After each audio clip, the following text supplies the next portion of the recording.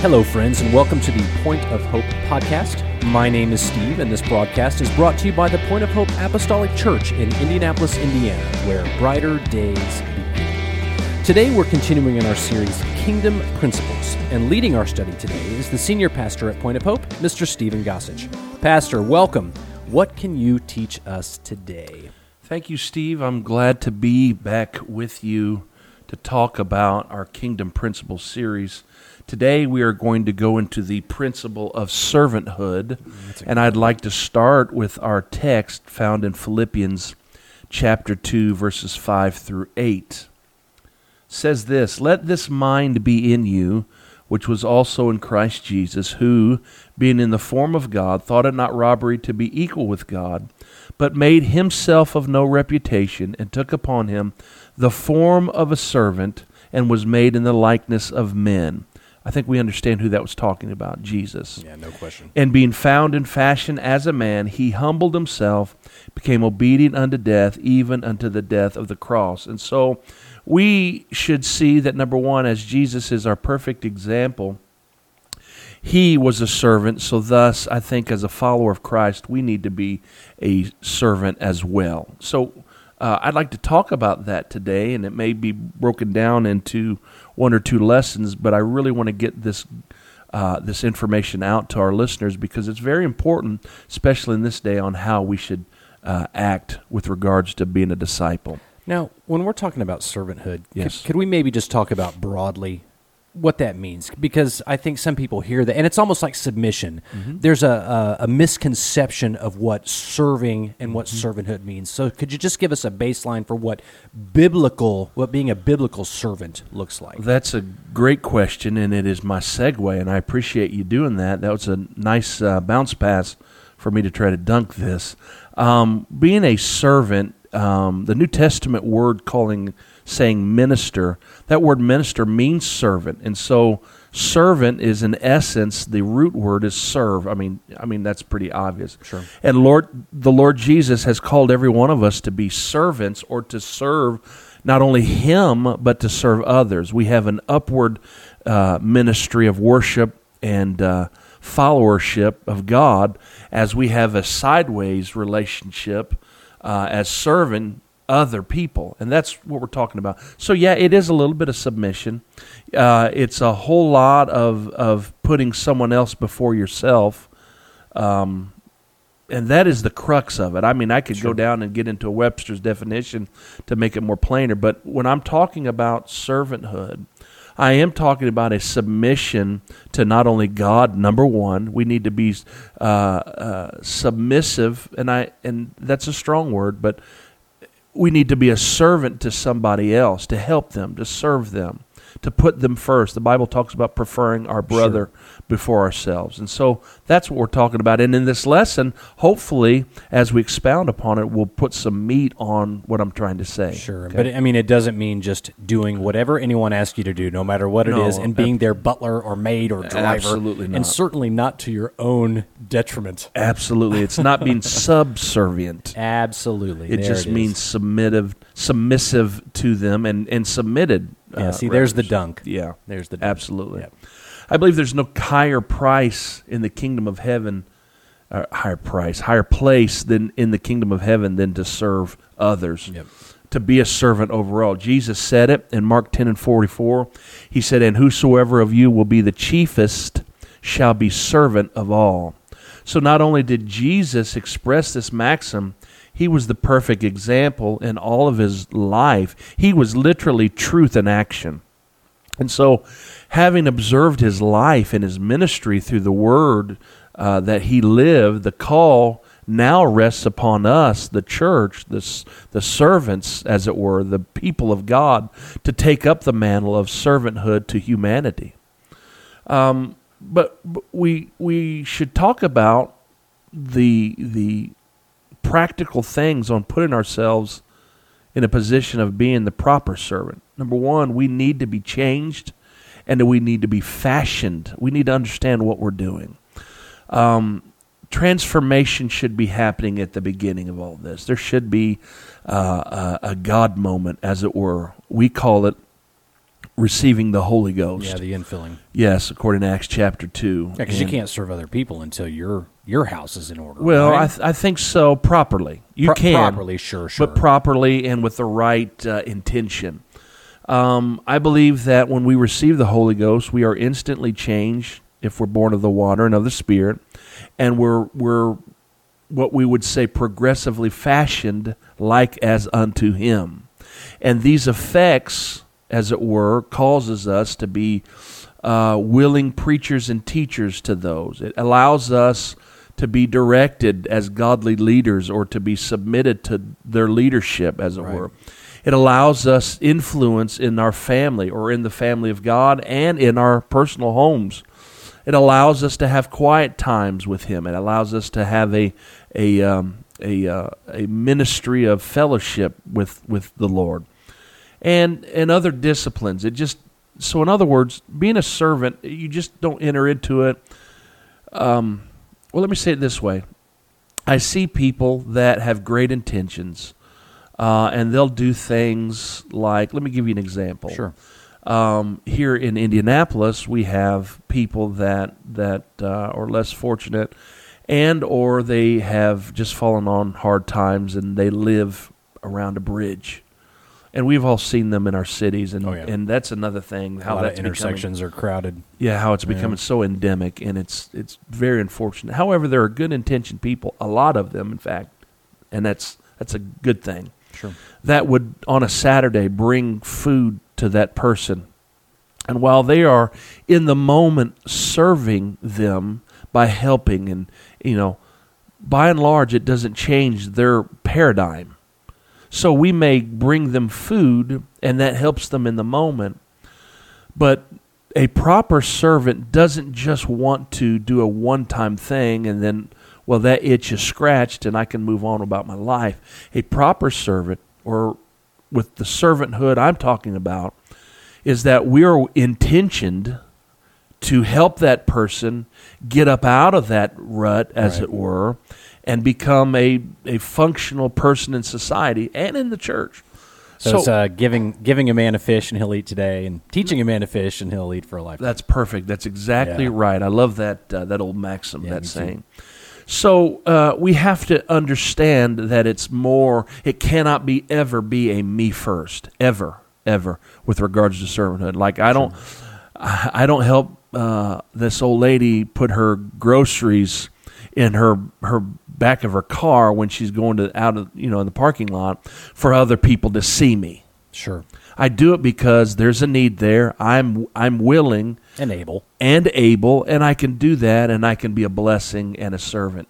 Sure. So we're talking about this. So we're not just talking about action. We need to discuss in this podcast or in these ensuing podcasts about the spirit of servanthood. Well, and it doesn't have to be big, grandiose acts either. Just like you said, it's as simple as opening a door for someone or helping them with some small chore.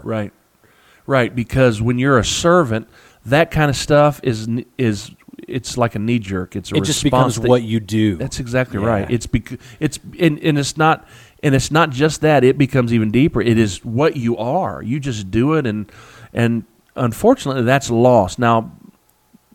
We live in a day that I don't know what it is, but it's in our culture, in our society, that we've forgotten that. If we're on a bus or a public transportation and a lady comes in and she may be pregnant or older or something like that, or that kind of thing, that people just sit. And when I see that, right. And I think that's good upbringing for my mother too, but to want to serve. And let me just qualify, I am not the perfect example of what I'm talking about. I'm working on this. Sure. I know very few people that are what I'm talking about, but I think what I'm trying to say is that we should be striving towards that and working towards that. But it's lost. We don't get up, and that older person is just standing there, and I can't abide that. And so we call that good upbringing. Yes, that's true, but at the same time, it's serving people causes you to do that. It won't allow you to do anything less than that. Yeah, and a really cool side benefit from that, because we talk a lot about servanthood. I've got a big family. I've got 5 children, 2 grandchildren. We're all together. Yes. We talk about serving And a you're lot. so tired, too. I am.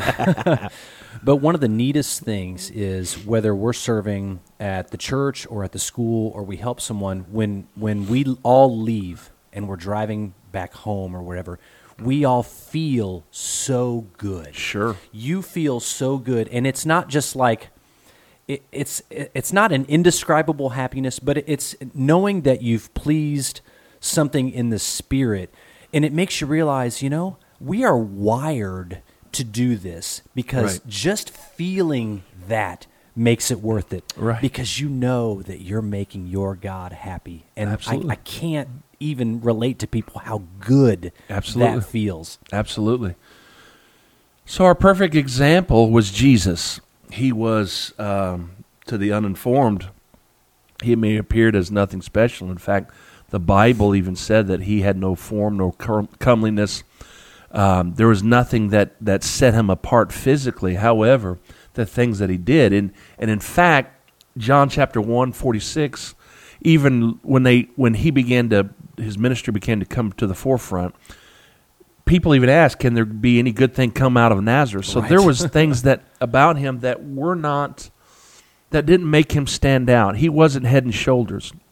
And I want to stand on that point for just a second, that anybody can be a servant. Yes. It doesn't matter who you are, and your impact is just as great as somebody that you may personally think, oh man, they're just so much better than I am, or so much better of a disciple, and they've been serving God since Noah got off the ark, and all these kinds of things. And that's not true. That is not even scriptural. It's not even precedent There's anywhere. no basis for that. That's exactly right. Yeah. So Jesus, he was nondescript.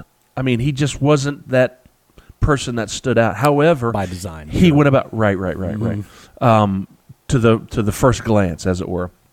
But we understand that Jesus was much more than a man. He was God wrapped in flesh, obviously, and we beheld his glory.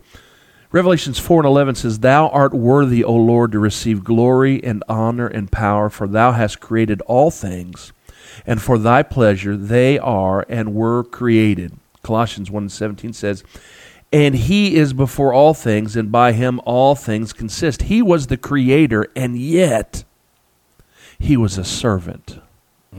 It's powerful. It is. So when we examine his life, nowhere do we detect any slight amount of selfish motive or ego as he served. He literally, Steve, subjugated his own comfort and pleasure for the good of those around him and for the good, obviously, of generations to come, i.e., going to Calvary. Right. He prayed in the garden, "Lord, not my will, but thine will be done." He wanted the cup, and I back up. He wanted the cup to be passed from him, but he said, "Nevertheless." So he was on a mission, and so what he did at Calvary, obviously, we here in 2023 now are receiving the benefit of all that. He was a servant. It's when you look at like the Last Supper, knowing what God knew. Knowing the fate that was coming, and still like washing the feet of Judas. Yes. Looking him in the eye and serving the very man who would betray you. Yep. Oh. Well, so you said that. I was going to say the greatest example that we can take and assimilate into this understanding is when Jesus washed the feet of the disciples. Yes. And that he lowered himself, quite literally, he got down on the floor, and he demonstrated this servanthood in action. It's hard to envision a clear picture of how a Christian should act when we consider this happening when he washed the disciples' feet. Jesus stated in John 13:14 through 15, he said to all the believers who would subsequently follow him, he said, "If I then, your Lord and Master, have washed your feet, ye also ought to wash one another's feet.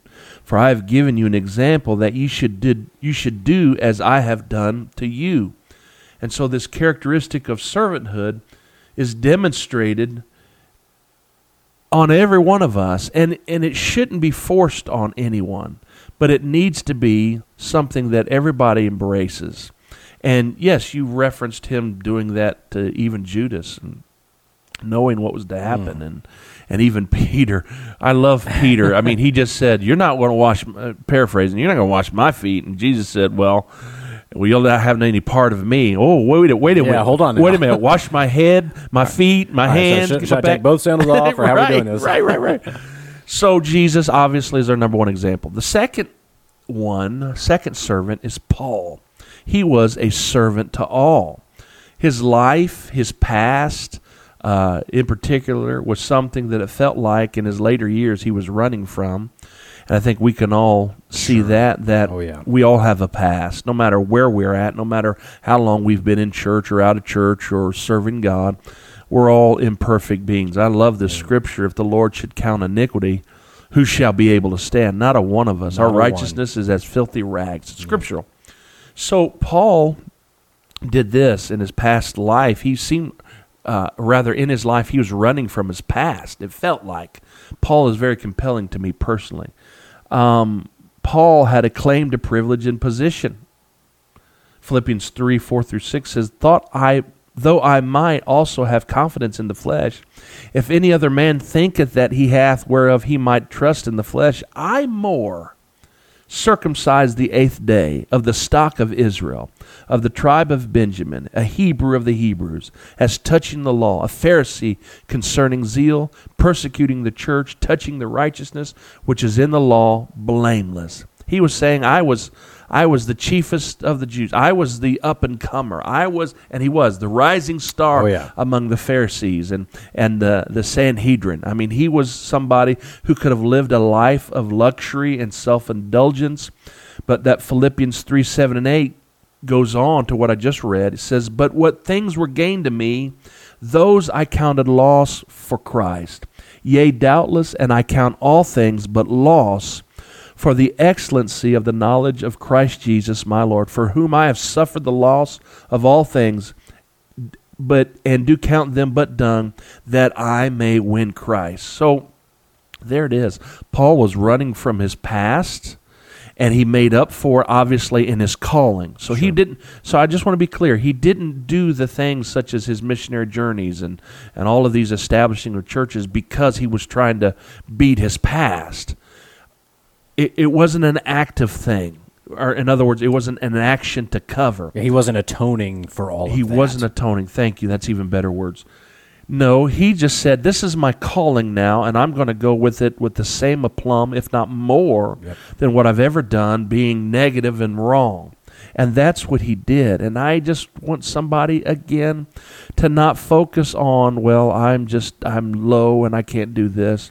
Paul would rather suffer the pains of the gospel, as it were, and be right and to serve, rather than self-indulge and be in that circle of fake religion that the Pharisees had. So he said in 1 Corinthians 9:19, For though I be free from all men, yet have I made myself servant unto all, that I might gain the more. So again, what he was doing, not running from his past, but he recognized that as he's doing his calling, he was going, I'm gaining heaven. I'm getting 1 or 2 steps. Now, to the listener, you may say, well, that's very self-indulgent in and of itself. Well, I suppose you could say that, but when you understand the spirit of it, he was being blessed in this life, and he was obviously had his place assured in the next life.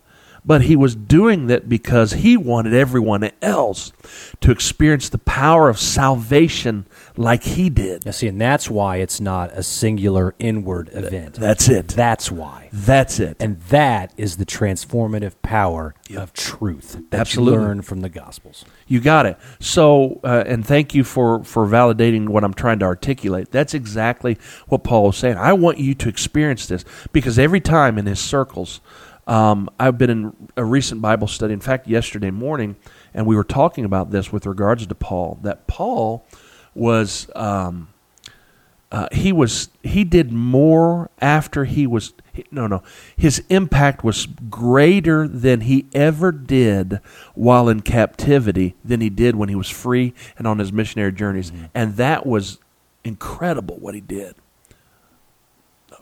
The number is innumerable on the converts. Mm-hmm. However, we know that he wrote in prison all of these letters, and his impact, he was brought before circles that he never would have. And my point being in all of this, that he was just, wherever it takes me, I'm going to go as far as it'll go, and I'm going to serve others. And in all of that, here's my point. In all of that, he never gave them, I mean, he could verbally joust with anybody. Read the book of Acts. He's I mean, he was a smooth operator. Yeah. I mean, he showed his education quite clearly, and he used it for his benefit, but not for his benefit. But it opened the door. It closed the door on the Jews trying to persecute him, and it opened the door for him to go on into Rome unto Caesar, and et cetera, and so on. And so he used that for his benefit so that he might open the doors for ministry to other people. So that's what Paul was trying to do. And all of that, he didn't give all of these sharp preaching points. All he did was he told his testimony. Yep. He was sharing it. And I found this as a pastor and as a minister. People can say, oh, I don't believe in God, or I don't believe that God moves that way, or he's not a miraculous God. He doesn't do miracles no more. Well, I would say you can argue all day long about miracles and the doctors. Well, they said this, but did they really say that? I mean, I get this all the time. I hope I'm making sense. But nobody can ever fight back against your testimony. Yep. Because they can't fight what happened to you. Not even in this cultural mindset that says it's my truth. Yeah, that's a whole separate issue. It sure is. But Paul gave his testimony. He would say, hey, all of a sudden I was on the road to Damascus one day, and on the road to Damascus I had a light shone around about me, put me on my backside, and I said, whom art thou, Lord? And the response back was, I am Jesus whom thou persecutest. It's hard for thee to kick against the pricks. Well, it catches your attention. Sometimes God will do that. By the way, I'd rather not do that. Yeah, I don't want it to take that. Yeah, so he took his eyesight and he said, arise, go to Ananias. And he told that. He said it to Felix. He said that to Agrippa. He said that later on when he got into Rome. He wrote about it. He was just somebody that was an amazing. He was a servant. And I know that we are running out of time on this podcast here, but to start with that understanding that Paul and Jesus was our perfect example. So if you need an example in the Word of God, please don't look at the television evangelist or myself or somebody. You can certainly look and admire somebody's walk with God. But you can find all the truth that you need, and it's in the Scripture. And you said this, and I'll close with this, that when we recognize the call to servanthood, you said it already, Steve. You could have went on about that, but the idea that you're serving others, you're subjugating your will and your comfort to bless somebody else. There's no greater feeling than to serve. That's true. To help, to be kind. In my older age now, I didn't get it when I was in my 20s. I thought maybe it was a quid pro quo kind of thing. I do this so I can get that. To get that, yeah. Right. But I recognize that I do things. The church does things. Our church does things. Other churches does things. Jesus did things without any expectation to receive back. And that's the foundation with what we're talking about on servanthood. So that's what I have for today. Sure. So, and if you're interested in hearing more about Paul or more about Jesus, our perfect example, you can refer to the series we did before this, The Heroes in Whom We Can Trust, which are on the website there, and it's excellent listening. But that's all the time we have for this study today. I pray this was a blessing for you and that you will join us as we continue to study God's Word. Please send this podcast to a friend. Share a link on social media like the Point of Hope Facebook page, or even better, subscribe to this podcast on whatever platform you like and enable notifications so that you don't miss a single episode. Thank you, Pastor, for leading us today, and thank you all for listening.